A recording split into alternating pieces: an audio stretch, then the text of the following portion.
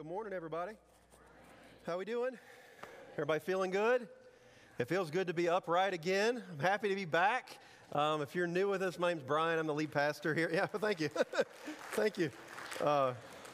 Had some crazy surgery stuff and thankful just to be upright again. And I want to say thank you to all you guys for just your prayers. And so many of you guys sent text and some of you sent food. And there's extra blessing on those people who did that. I'll just say that.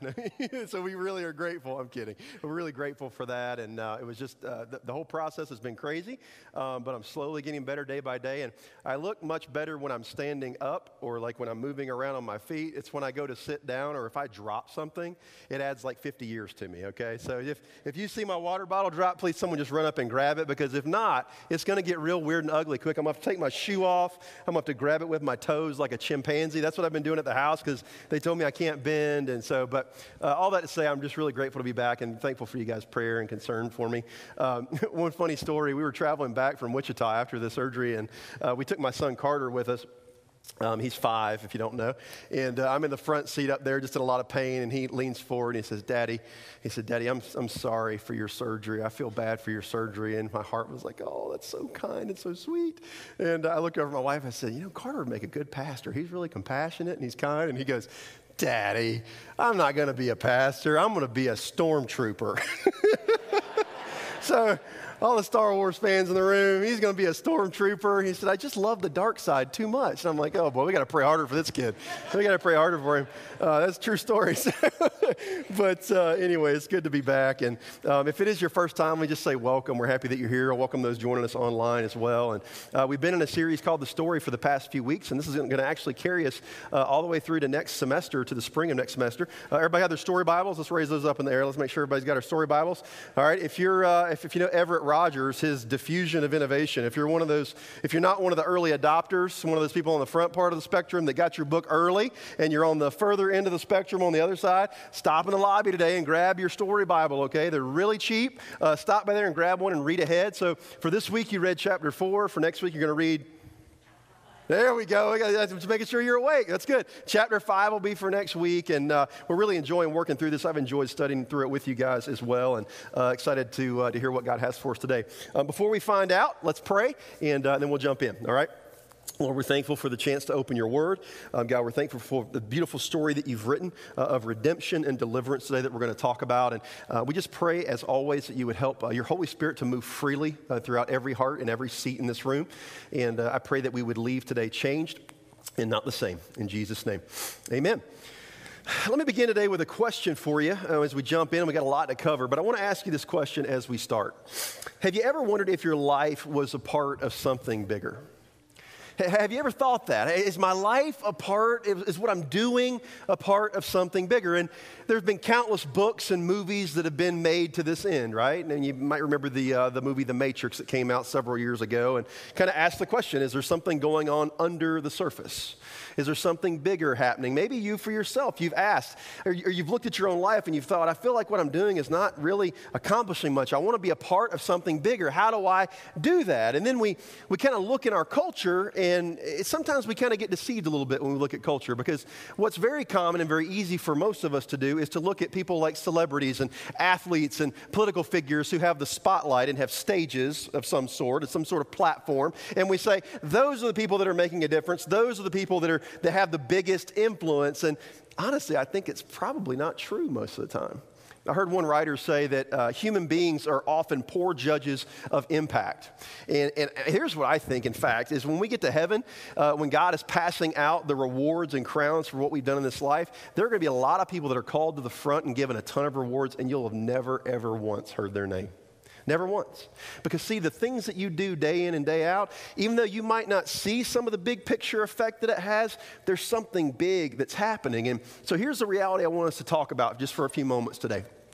One life can make an exponential difference, but it requires something. One life can make an exponential difference in the big picture, but it requires something. Now, up to this point, let's review a little bit of what we've covered in the story so far. So we've got the timeline that we're going to throw up here, and you can kind of look through it. I know it's kind of small print, okay? It's not your eyes, it's just small print, okay? But if you look at the left side of our timeline there, you can see, I'll read it for you. Creation, we talked about Adam and Eve and the creation of the world and the fall of man. We talked about Cain and Abel. We talked about the flood a little bit. We talked about the Tower of Babel. We didn't talk about it on the weekend, but the story did there in chapter 1. And then the following week, Chad did a great job of talking about Abraham and the covenant promise that God made to Abraham to make him the father of many nations. You know the story of Abraham and Isaac, his son, who God asked him to sacrifice, and he saved him there at the last minute. Then you keep moving forward, and then last week, Chad also talked about Joseph and many of the trials and tribulations that Joseph encountered. And then at the end, the triumph of him becoming the second in power in Egypt and preserving the line of Israel, the people of Israel from starvation. And so today what we're going to do is the next character that we're going to talk about, his name is Moses, and that's where we're going to pick up the story today. Now, if you've ever been to Sunday school or you've ever been to vacation Bible school or you've ever heard anything about Moses, you probably conjure up the same image in your mind that I do. This old man with a big white beard and a big staff. You know what I mean? That's what I imagine when I think of Moses, because in every cartoon or every flannel graph I've ever seen, that's what he looks like, right? He's got the staff. And I'm imagining him, holding his staff up, and Aaron, his brother, helping him and imparting the Red Sea, and them walking out of Egypt and him delivering the children of Israel. And we're going to get to that part, okay? But the early part of Moses' life was pretty interesting, and we heard a little bit about it there in the video today, but Moses barely made it past birth if you look at the story. As the video told us a moment ago, the Pharaoh in Egypt got a little insecure about how quickly the children of Israel were growing. The nation was growing too large, and what it actually tells us there in Exodus is that he was afraid that if they partnered up, if the children of Israel partnered up with one of the enemy nations of Egypt, that they could maybe take over Egypt. And so he got really insecure, and he made them work as slaves, and he was a really bad taskmaster to them. He treated them very, very harshly, the scriptures tell us, and he treated them very poorly. And he even, as the video said, he commanded that all the Hebrew boys, baby boys, be thrown into the Nile River and killed, so that they couldn't continue to promote more and more and more babies, male babies in the children of Israel. Well, as most mothers would be, Moses' mother was unable, couldn't bring herself to throw her baby into the Nile River. And so she kind of sort of obeyed Pharaoh, but kind of not. She put him in the Nile, but not in the way that Pharaoh had told her to put him in the Nile, right? She made the basket, put him in the bulrushes, and as we found out, if you read ahead, that Pharaoh's daughter, of all people, finds him and actually raises him as her own child. Well, as you saw a few moments ago on the screens, he ends up killing an Egyptian in defense of one of the Hebrew people. And Pharaoh actually tries to kill him. And he chases him out, and he runs out into the wilderness, and he sits down by a well in the wilderness in a place called Midian. All right? And while he's there, he meets several women. They were sisters, and they were coming to water their flocks. Well, as they were doing it, there were some shepherds that came up and gave him a hard time. And Moses flexed, and he ran them off. It's a true story. It's what it says. All right? He ran them off, and they were like, oh, this guy's amazing. And they went back to their father, and long story short, he gives one of them to Moses to marry. And he gets married to this lady named Zipporah. He has a couple kids. And so that's kind of the 30-second overview, the 2-minute overview of what brought Moses to here now. Moses spends about 40 years in the wilderness in Midian, just being a regular dad, a regular husband, a regular worker. We're going to find out that he was actually a shepherd. He took care of his father-in-law Jethro's sheep. That's what the story is going to tell us. He was doing commonplace things for 40 years out in the wilderness. But during this time, what the story tells us is that the Israelites groaned in their slavery, is what it says. And God's people, if they were to continue on the course they were on in the slavery that they were a part of underneath that Pharaoh, they would eventually have been annihilated. But God had a plan, and he heard his people's cry, and this is where we pick up the story today. If you've got your books on page 45, go ahead and go to paragraph, it's about paragraph 6. It says, now Moses was tending the flock of Jethro. Jethro's a good name, isn't it? I like that. Sounds like it's from like the Beverly Hillbillies or something like that, you know? Now, Moses was tending the flock of Jethro, his father-in-law, the priest of Midian, and he led the flock to the far side of the wilderness. And he came to Horeb, the mountain of God. There, the angel of the Lord appeared to him in flames of fire from within a bush. Moses saw that though the bush was on fire, it didn't burn up. So Moses thought, I'll go over and see this strange sight, why the bush does not burn up. Now pause there for a minute. Moses minding his own business, going through the normal daily routine of taking the sheep out, letting them graze. He was doing his normal daily job, just ho-hum, mundane, everyday things that he's doing, tending after the flocks of his father-in-law. And he's walking around looking for a place for his sheep to eat, and he sees this bush. But the interesting thing about the bush is it's not just on fire, it's on fire and it won't burn away and burn up, okay? And like any red-blooded male, he's lured in at the sight of fire. All the men said amen, right? Right? Something about fireworks and bonfires and smoke, it just pulls us in. I mean, we almost cause another accident looking at a car on fire or smoking on the side of the road, don't we? That's just the way we are, man. We got to come to grips with it. It's okay. Well, Moses is no different. He goes over to see what it is as he's tending the flocks. Now, what I think is interesting about where we're at in the story at this point is that Moses wasn't doing anything amazing or extraordinary when God spoke to him. He was just being faithful in the small daily things, and that made him a candidate for God to use. And I think there's a lesson in that for us Christians. It's easy for us to look at our lives, and as we think, man, I want to make a difference. I want to be a part of that big picture like we talked about a moment ago. It's easy for us to look at our lives and say, my life is nothing great. I get up in the morning, I read my Bible for a little bit, and I pray for a few minutes, and I help the kids get off to school, and I go to work, and then I come home, and I have dinner, and I sit down, and I fall asleep watching Netflix for about 30 minutes, and then I get up, and I do it all over again, right? And you can feel like, man, what I'm doing isn't preparing me for anything, and why am I even being faithful in the small things? Listen, Moses was just being faithful in the small things, and God called him to do great things, and the same is true for you. In whatever it is you're doing today, don't despise those small things. Don't look down or think they're not worth anything, those small things that you do every day, because when you're faithful in the small things, that gives God the ability to use you for great things. Amen? He's excited about it. I am too. That's good. All right. Keep going here. Page 45. When the Lord saw, you see that paragraph? When the Lord saw that he had gone over to look, God called to him from within the bush, Moses, Moses. Everybody say Moses. And Moses does what any one of you should ever do if you encounter a plant that's on fire and it knows your name. All right. He humbly says, here I am, Lord, here I am, all right? So imagine for a minute, I know you've probably read this story before. This is a burning bush that's talking to a human, okay? And it sounds crazy. It sounds so far-fetched, but put yourself there and don't just gloss over that, all right?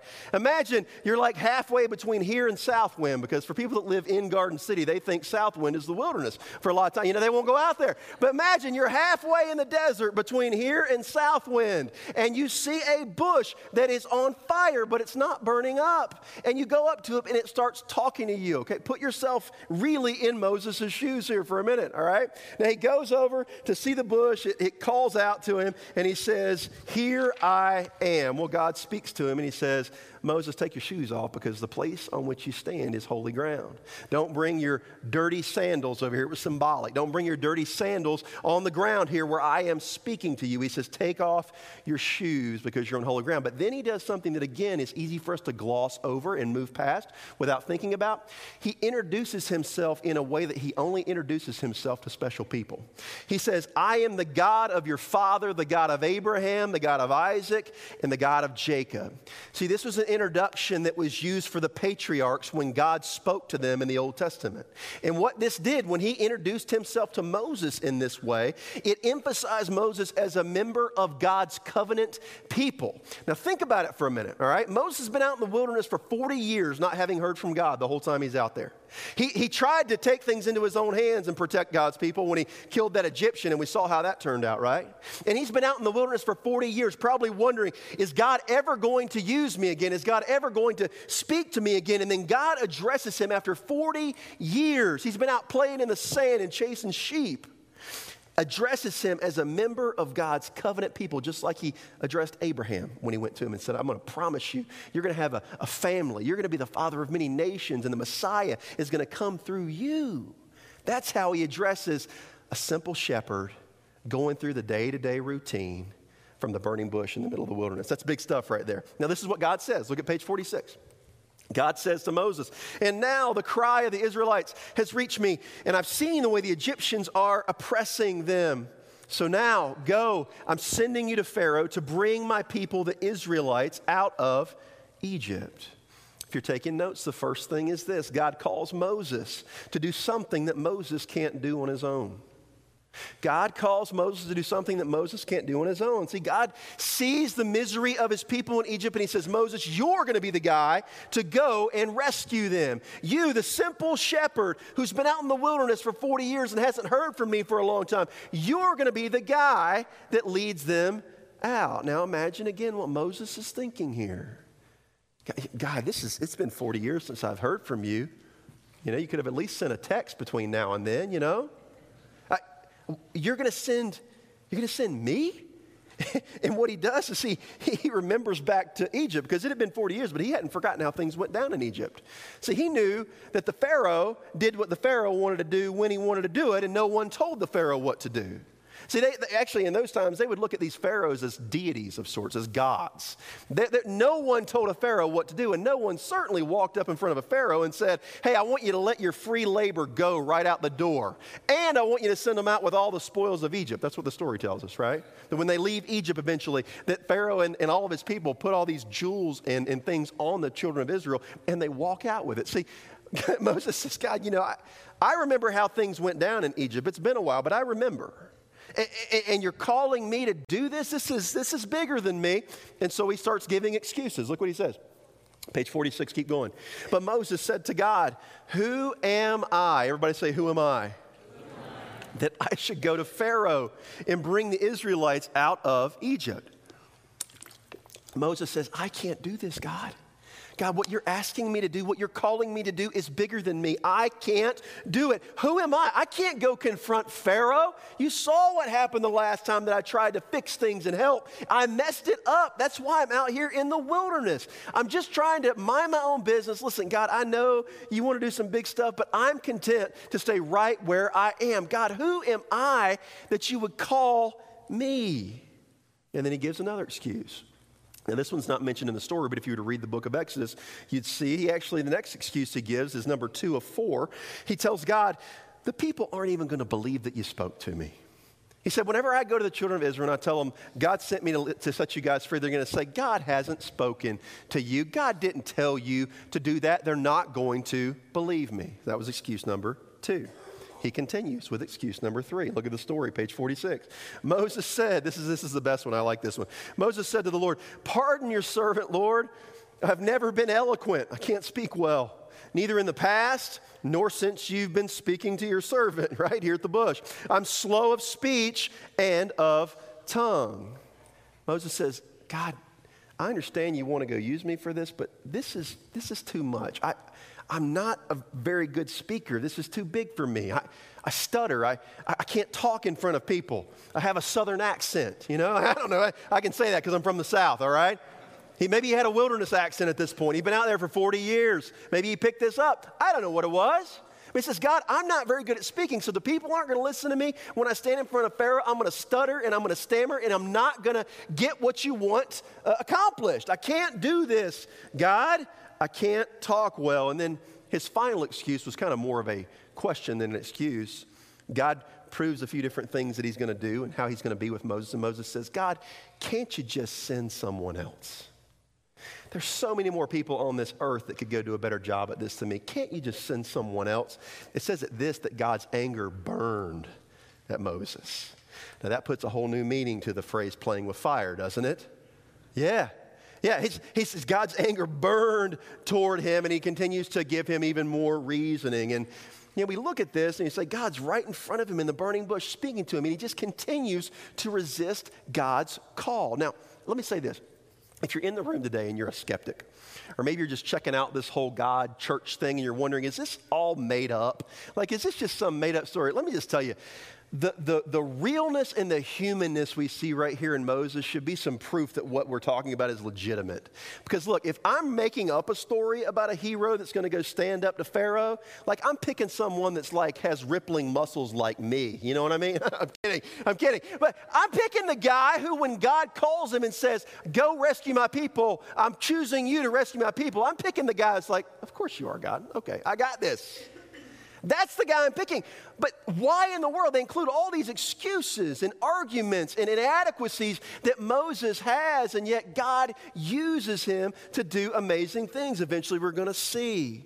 This is a real interaction between a human being and the God of the universe. And for the Christians in the room, you might be thinking, well, how could Moses resist the voice of God? How could, when God tells him specifically what he wants to do, how could he just give him a bunch of excuses?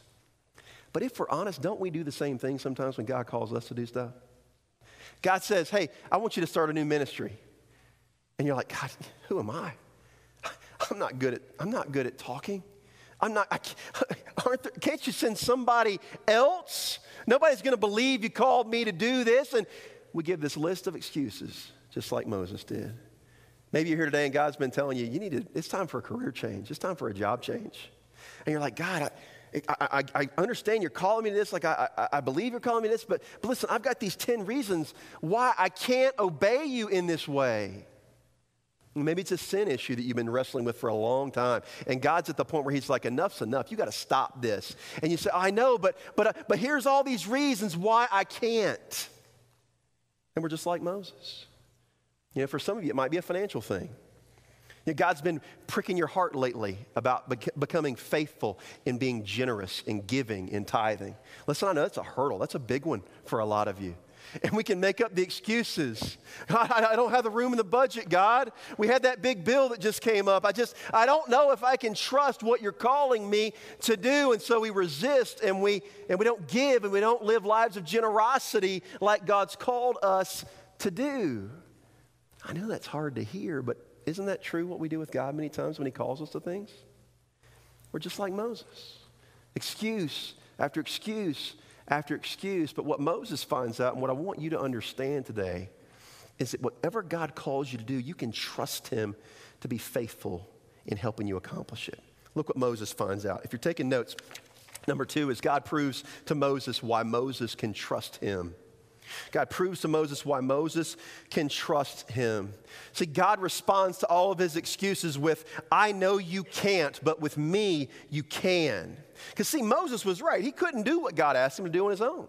He didn't have it in him. He didn't have it in him to go talk to Pharaoh and release the children of Israel. But look at how God assures him. Now, in this part of the conversation, Moses asked God, God, what should I say when the people of Israel ask me, who sent you? What should I tell them? What should I tell them your name is? And look at what God's response is on page 46. God said to Moses, I am who I am. Everybody say that with me. You ready? Go. I am who I am. This is what you're to say to the Israelites. I am has sent me to you. Now, there is a whole lot in this, guys. And we're going to scratch the surface of it a little bit, but I want you to understand something about this. When God addresses himself this way and he tells them this name, see names, they meant something in the Old Testament. See, they weren't just choosing them because they wanted to have all their kids be named with the same first letter like we do. You know what I mean? Like, there was meaning to names. There was great weight to it, and especially the names of God. And the words used here, I am who I am, or depending on the translation you have, it might say, I am that I am, are actually some of the most debated in the Old Testament. Now, the Hebrew word for I am is closely connected with the Hebrew word for Yahweh.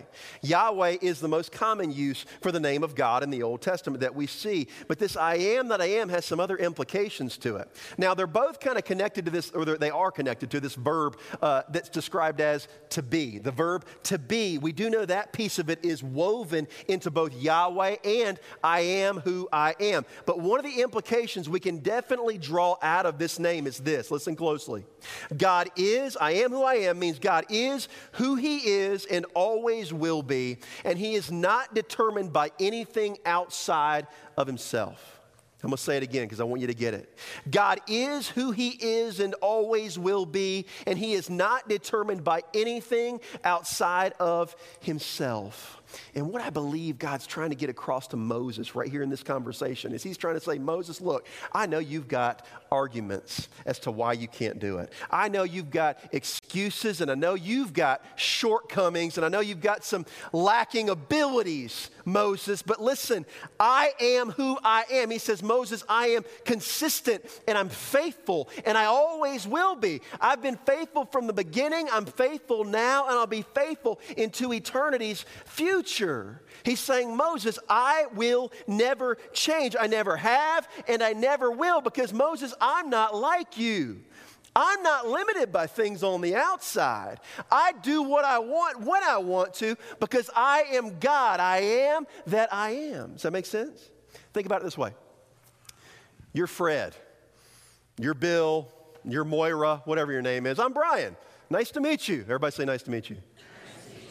And you guys, just like me, this is very true. Think about this. The Brian I am today, or the person you are today, right? The Brian I am today is not the Brian I was 5 years ago. And the Brian I was 5 years ago isn't the Brian that I was 10 years prior to that, right? And the Brian I was when I was a child is way different sometimes than the Brian I am now, right? We change, don't we, over time? We ebb and we flow. You've had moments in your life, and I've had moments in my life where you felt like you were in control, haven't you? We've all had those moments where I feel like I'm in control. I feel like I can make good choices about things. And there's been other points in your life because of outside circumstances, you felt like everything is coming off the rails. I am out of control. You've had moments where you felt like you've had great power, and you probably have.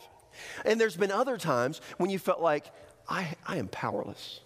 I have no ability to fix this situation. I have no ability to step into the situation for my family or my loved one or my coworker or whatever it is. Listen to me, church. God does not exist in that way. And this is what he's trying to tell Moses. He says, I am that I am. I am the faithful one. I am the consistent one. And the same God I was at the beginning of creation, the same God that I was when I spoke to Abraham and promised him and made him a covenant, is the same God I am today. And he says, Moses, I am faithful right now while I'm calling you, and I'll be faithful when you stand before that sorry Pharaoh and you tell him to let my people go. I am the same God now as I was in the past, as I will be in the future, because there is nothing outside of me that determines what I do. There is nothing outside of me that can thwart my purposes, because all I do is win. Like that great missionary DJ Khaled says, right? All I do is win. That is God's anthem. It is. There is no person or power or government or law that can thwart God's plan, because he is constant and faithful, and nothing outside of himself determines his purposes or his will. That's a great place to say amen, church. Amen. Come on, we can do better than that. Amen. That's the God you serve. That's the God Moses served. And he says, Moses, I know you've got excuses, but this is not about you. So you're telling me all these reasons why you can't. Remember Moses' first excuse? Who am I? When God calls himself the I am who I am, he says, what he's saying is, Moses, this is not about you or who you are. This is all about who I am. And listen, whatever God's calling you to do today, I don't care if it's big or small. I don't care if it's financial or relational or something with your family or something with your job, whatever it is. God is faithful, and he always will be when he calls you, and he'll always go with you and accomplish what he's calling you to do. Amen? Now listen, after all this, Moses, after all of his excuses, he obeys. He does what hopefully a lot of you are going to do at the end of this message. You're going to quit with the excuses, and you're going to obey what God's called you to do. And what we see, now there was a few other things that God gives him, other proofs as to why he can trust him. We don't have time to go there today. Just go back and read chapter 4. There's some really great stuff in there. But what we see is when Moses obeys, number 3, God uses Moses because of his obedience, not his ability. God uses Moses because of his obedience, not his ability. See, Moses wasn't changed when he went and stood before Pharaoh, was he? I mean, his beard might have been a little bit longer, right? He might have put on a few more pounds. I don't know. He had a staff in his hand. Remember the staff that he had? Remember when God, that whole interchange? You need to go back and read that if you didn't read it, all right? God says, throw that staff down on the ground. It turns into a snake, and it says Moses ran from it. It was funny. God says, grab it by the tail. And Moses is like, I don't know about that, God. And he picks it up by the tail and it turns back into a staff. And he puts his hand into his cloak and pulls it back out, and God makes it leprous. He has leprosy. God says, put it back in your cloak. He puts it back in, comes out, and it's clean. He said, these are the signs you're going to take with you when you go, and you're going to stand before Pharaoh, and you're going to do these for him. And these are going to prove the power that I have. But listen, Moses wasn't different, was he? He was the same shepherd. He was the same guy playing in the sand, chasing sheep around in the wilderness when he went to stand before Pharaoh. His abilities didn't increase, but it was who was with him that made the difference in the calling that he accomplished. You guys with me? Moses simply obeyed, and he trusted what God said. And if you read the story, what it tells us is Moses goes to Pharaoh and says, Pharaoh, God said, let my people go. They want to go worship out in the wilderness. And at first, Pharaoh refuses. He actually refuses a few times, and he goes back and forth on his word a few times. But after several miraculous plagues, from frogs to gnats to the Nile River turning to blood, as we saw in the video, to the death of everyone's firstborn child, including Pharaoh's, Pharaoh changes his mind, and he allows God's people to leave. Look what he said, page 52. This is Pharaoh's response after everything that God brought on Egypt. Page 52.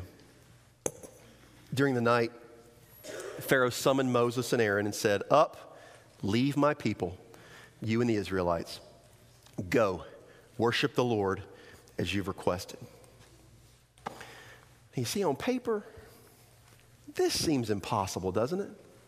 That a Hebrew shepherd, no education, no nothing, like no real abilities that he brought to the table other than he was willing, goes and stands before the most powerful human being in the world, and he talks him in, or asks him to, really, he didn't even talk him into it, he just asked him to, let his people go. His free labor workforce that made bricks for him for free, let them go and walk out of Egypt, and actually took spoils with them, as I said earlier, out of Egypt. So it seems impossible on paper. On paper, Egypt and the Pharaoh should have crushed Moses like one of the plagues, like the gnat that he was. If you were a bookie in Egypt at that time and you were taking bets, you would have placed a whole lot of odds on Egypt and on Pharaoh to win. But listen, Moses was used to deliver the people just like God promised him at the burning bush, not because of what he brought to the table, but because he was obedient. And listen, church, this is what I want you, if you take nothing else away today, I want you to take this statement with you. For us, God is more concerned about our obedience than our competence. God is more concerned about our obedience than our competence, because look, your pastor doesn't bring a whole lot to the table. Probably, if each of you are honest, I don't know every single person in here, but you probably don't bring a whole lot to the table. But here's what's beautiful. We don't have to bring anything to the table except an obedient, trusting heart. And God says, if you'll do that, I'll take you and use you to do an amazing thing. So I don't know what it is that God's calling you to do today. It has nothing to do, though, with your competence. It has nothing to do with your ability. It has everything to do with your obedience. And so here's the challenge I want to give you. It'll sound simple, but it's actually pretty difficult. Here's your application. Be obedient to God. Be obedient to God's call in your life today. Say yes to whatever God is telling you to do. Whatever it is. It might be some of the things that I mentioned from up here. It might be something completely different that God's calling you to do. Maybe it's to step out in faith and invite a coworker to come to church with you. Maybe it's to start having a redemptive relationship with a neighbor that lives next door to you, and you're like, God, I don't know about this. I don't know my Bible that well, and what if they ask me questions? Who am I, God, to go talk to these people? I'd rather just come and take it all in for myself on the weekend and not invite anybody else into this thing with you.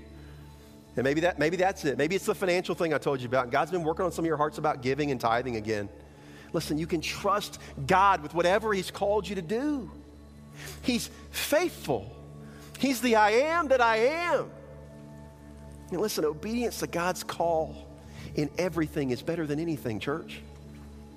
See, you might think you've got it figured out. You might think your excuses are protecting you, but they're actually holding you back from what God wants to do in your life. Your excuses are holding you back. My excuses are holding me back. And what God is telling us through the story of Moses today is be obedient, even when the call seems difficult. Even when the call seems like it's more than you can do, because it very likely is. I've learned in my life, as I've walked with the Lord since I was a teenager, that most of the things that God calls me to do are things I can't do by myself. He calls me to do things that are bigger than me so that I look to the I am that I am to be faithful and help me through it and give me the power to succeed. And it's no different in your life, church.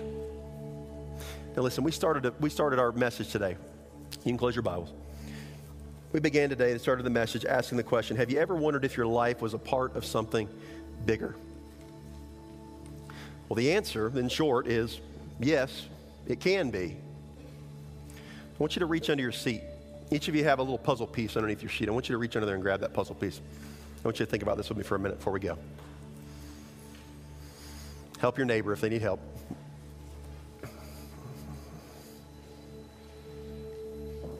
Take a look at that puzzle piece that you have there in your hand. Look at the curves and the edges of it. Every piece is uniquely shaped and it's uniquely colored, isn't it? Every one of them is different. But more than that, each piece is created for a specific purpose, to play its part in the big picture of that puzzle, right? See, on its own, this is worth nothing, isn't it? I would bet you nowhere in the history of the world did anyone go out in the search of buying one single puzzle piece, did they? Never.